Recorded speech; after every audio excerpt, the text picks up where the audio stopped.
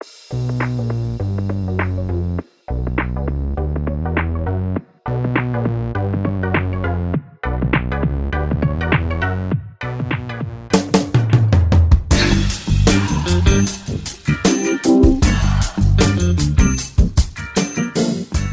welcome everybody to another episode of Chris and Dave's Reality Cast. I am one of your hosts, Chris Foltz, and my co-host and very good friend is Mr. Dave Horrocks. Hey there, Chris. Great to speak to you again about a bit of Labour of Love, episode 4. Now, it's really kind of hotting up, a few little twists and turns in this episode. So, where do you want to start today?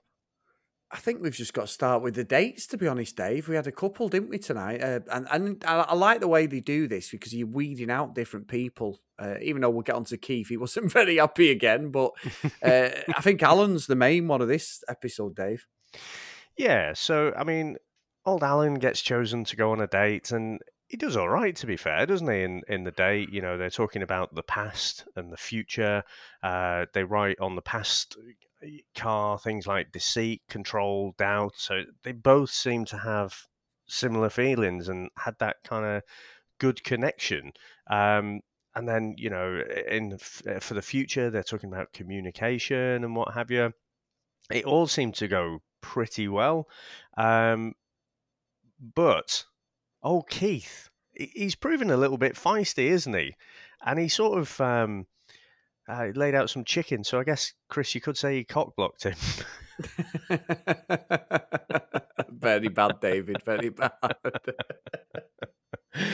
But it was interesting. Basically, right at the end of the date, there, Alan's kind of snatched defeat from the jaws of victory, hasn't he? Yeah, you know what? I don't think, and obviously, like you say, we have to talk about the end because Alan gets ultimately voted off, doesn't he? He gets put in the last 4. I don't think that's the right decision, personally, Dave. I'm looking at the guys that are left, and we'll get on to who goes and who doesn't out the 4 that got sort of blackballed at the end to speak to Christie. But I think she's made a mistake. I understand why she did it, because she was saying, like, he was trying to be a gentleman with the guys, but he didn't pick her first. And she sort of laid into him a little bit about, I'm 41 years old. And she's really feisty with that, Dave. I think she's very determined and sort of, she knows what she wants. She's at that age where it's like, I'm not messing about, I'm not fucking around. Let's do it. However, I do personally think Alan was still the man. He offered everything I thought that she needed. So I can't see after the other guys at the moment who is better than Alan or who is going to be the one to sort of steal a heart. Yeah, it was a bit weird, wasn't it? Crikey. I think he ultimately went because he didn't prioritize her and he was just a bit considerate of everyone else's feelings, and she sort of took that as a massive turn off and, interpreted it quite badly. And so sort of held that little thing against him. It's bizarre for me, Chris. I think she's made a mistake there. But, ultimately it's her choice, isn't it? But she gets these little tiny windows into, interactions with each bloke. And so she's got very few data points to work off. And so I guess it's pretty brutal, isn't it? Alan, I think in the last episode I said, I could see him going all the way, no pun intended. But, obviously wasn't meant to be. So, and for all the reasons that I thought, this group of blokes, I thought one of them getting voted off for being a bit polite and considerate wasn't one of the things I thought they'd get voted off for or sent home for. Yeah, I'm with you on that. And like you said about Keith as well, I think this sort of goes hand in hand with Alan. Like I say, they had a bit of a dust up and Keith wasn't happy with what Alan had done. But I don't understand what the thing is with Keith because he's offered nothing personally to Christy. Yes, she hasn't been on a date, and he's quite right to question it. Like, why the fuck haven't I been on a date? However, you don't go around kicking doors in and stuff, do you? What woman's going to want to be in a relationship where as soon as you don't get your own way, you start kicking the shit out of the furniture and that, Dave? You're going to have to be buying stuff every week. They'll be off to IKEA every month, won't they? Buying plates and fucking door hinges and stuff. So I just think that's petulant. It's fine and dandy having a fiery, passionate relationship, and it's fine to be passionate about anything, but to do it in this setting, and it might be a case of him being himself, because you'd hate for Christy to get in a relationship and then some guy like this is just completely kicking off with her because he don't get his own way. But I just don't think he's coming across at all in the right light, and I do think she's made a mistake keeping him, to be honest. Well, I mean, Keith at the minute hasn't done anything to get himself voted off. I think that's ultimately what it is. So all this stuff, kicking doors in, he's got a right old fiery temper on him, hasn't he? And again, you're thinking, well, Yeah. the aim of this show is to obviously go ahead and create a baby. And there's no one that stresses you out more than when you're deprived of sleep and all that. So if tempers are fraying now, it's only going to get worse. I think she has to give each of the blokes, at least one date. You'd have thought. Otherwise, how's she going to know? She's not going to know those Yeah. guys. So I think it's like, it's a double-edged sword, isn't it? If you go on a date, you get more time to spend with Christy, but also you put yourself out on the ledge that, you could talk yourself out of the house. And like I say, I'm looking back at that Alan thing and just scratching my head. But yeah, another one though, Chris, is Gary, old Clark Kent lookalike. So, sorry, Dave, go on. yeah, no, I was just going to say, he just looks like Christopher Reeves Clark Kent, doesn't he, to me? But what did you make of that date? Me and Sam have been watching it. Obviously, we're only 4 episodes in. I know we've got 6 to go, 2 more to go. So it's 6 in the series. I genuinely said, Sam said he could be a bit of a dark horse. He's a very clever guy. I said he's not offered a lot at the moment, but usually in these shows, the ones who are like dead up front and brash or quite on camera, they don't necessarily always win. They tell a journey and they get rid of him. And obviously, it's Christie's choice. He could be the surprise one day for me. I think he's got the qualities. He said, didn't he, I'm going into dad mode and all that, and he controlled the situation quite well. Obviously, that's not real life. It's a set up date in it and stuff with an activity. Yeah. However, I just think he's so vanilla and almost not normal, but he's just seems like he's got his head screwed on, that he might be someone who we might see in the top 2 or 3 at the end. Yeah, I mean, he's very understated, isn't he? He's possibly going to fly under the radar. Again, though, just keep going on about Alan. But I just think, given what he got voted off for, I think Gary, if he's not careful, could end up voted off for the same thing. He does seem very considerate and very, empathic, aware of his surroundings. And, it seems like Christy wants more of a bastard who's just going to choose whoever, prioritize her and just fuck everyone else off. So I agree. It could be one to fly under the radar there and make it, to the last few. But yeah, I don't know. He certainly did well, didn't he? Because all the kids were like painting him and stuff, and they all the kids seemed to love him. So with the name of the game in this show is obviously all around kids, then yeah, I thought he played a blinder, to be honest. Yeah, and it's going to be interesting as we go into the last 2 episodes, because they're going to have to kick a few off, aren't they? I'm wondering whether the next episode she may end up with like the 4 she picks at the end. They might all just end up going. Yeah. But we get a preview, and obviously Trent gets to stay. Another unusual one. I think Trent's a nice guy, and we follow on Instagram. He's got a really interesting life, and he seems really good. But I've not seen anything between them both to suggest why he should be there over Alan or any of the other guys who's gone. He just seems he's quite quirky. He's out there, respect that, and he's being himself. However, I can't see a spark between him and Christy, and I'm not sure that Christy's 41. It's going to be interesting. Is she one of these people who just makes bad choices with guys? I'm not sure, Dave, because it's not, to me, seeming like any of them guys are offering anything. Yeah, different. I mean, Trent's pretty quirky, isn't he? And I don't know. I don't really see a good personality match with him and Christy, to be honest. But again, a bit like Keith, he's not really had the opportunity to go on a date yet. So, I think she's got to have a few dates with the guys she's not been out with before, and then make a call from there. But like I say, it is really compressed, isn't it? With only having the 6 episodes. You're right. It's all got to speed up a bit now. In the next episode now. So, I mean, I tell you, I thought also played a blinder as well, Chris, was Kyle, because he didn't get to go on a date, but he kind of made it happen himself. He cooked up his own little food date. He had some chocolate and strawberries and stuff, and seemed to go down pretty well.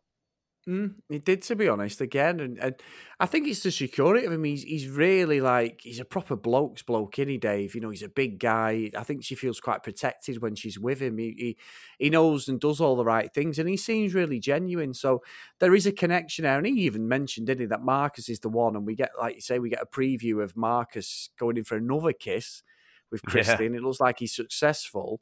I agree. I think, we've got Gary there in the background. He's definitely the silent assassin, but I think it is between Kyle and Marcus at the moment. I do think, Dave, I've sort of questioned now and again some of the stuff Stuart's done, but I was pissing myself laughing when they were doing "What baby would you have, a boy or a girl?" and he was sat next to Christy, and he went, "Oh, that's a really difficult one." I was thinking, oh, just be yourself. If you want a boy, tell him you want a boy. Don't sit there thinking shit, because it just seemed fake to me with Stuart. And I've got no question that what he was saying wasn't genuine, but the way he came across was as if to say he was thinking, oh shit, I need to say the right answer. Kristen needs to hear, not what I genuinely think. And I think if you're going to be in a relationship, she's got to respect him. Most guys are probably going to say a boy, aren't they? But someone might say, "Well, I just want the baby to be healthy," which probably, if you're yeah, trying to win a popularity contest, that's the answer you give, Dave, whether it's the truth or not. And I think that's where Stuart came a little bit unstuck for me there. yeah. I mean, I don't know. It was the perfect answer, wasn't it? I don't know about fake. It was just tactical, wasn't it? Yeah, You that's know, what I mean. Yeah, tactical. Yeah, you're right. yeah. So I mean, especially, I mean, I don't know if they get to see what the other guys got booted off for, but was it Marcelo? Was it who said he wanted two boys, or was it Angelo? I can't It might remember. be Angelo, I think. It was one of them, wasn't it? But Yeah. so she just wants the kid to be healthy, so she's not bothered. So the perfect answer there. So Stuart, he did well. Whether it was authentic or not is a different question. But what did you make? I mean, Matt again. After his date with Christy, I thought he was in not pole position necessarily, but he was definitely in with a shout of winning the thing. But he just got really weird in that game and just wouldn't answer questions. Yeah, What did you make to that?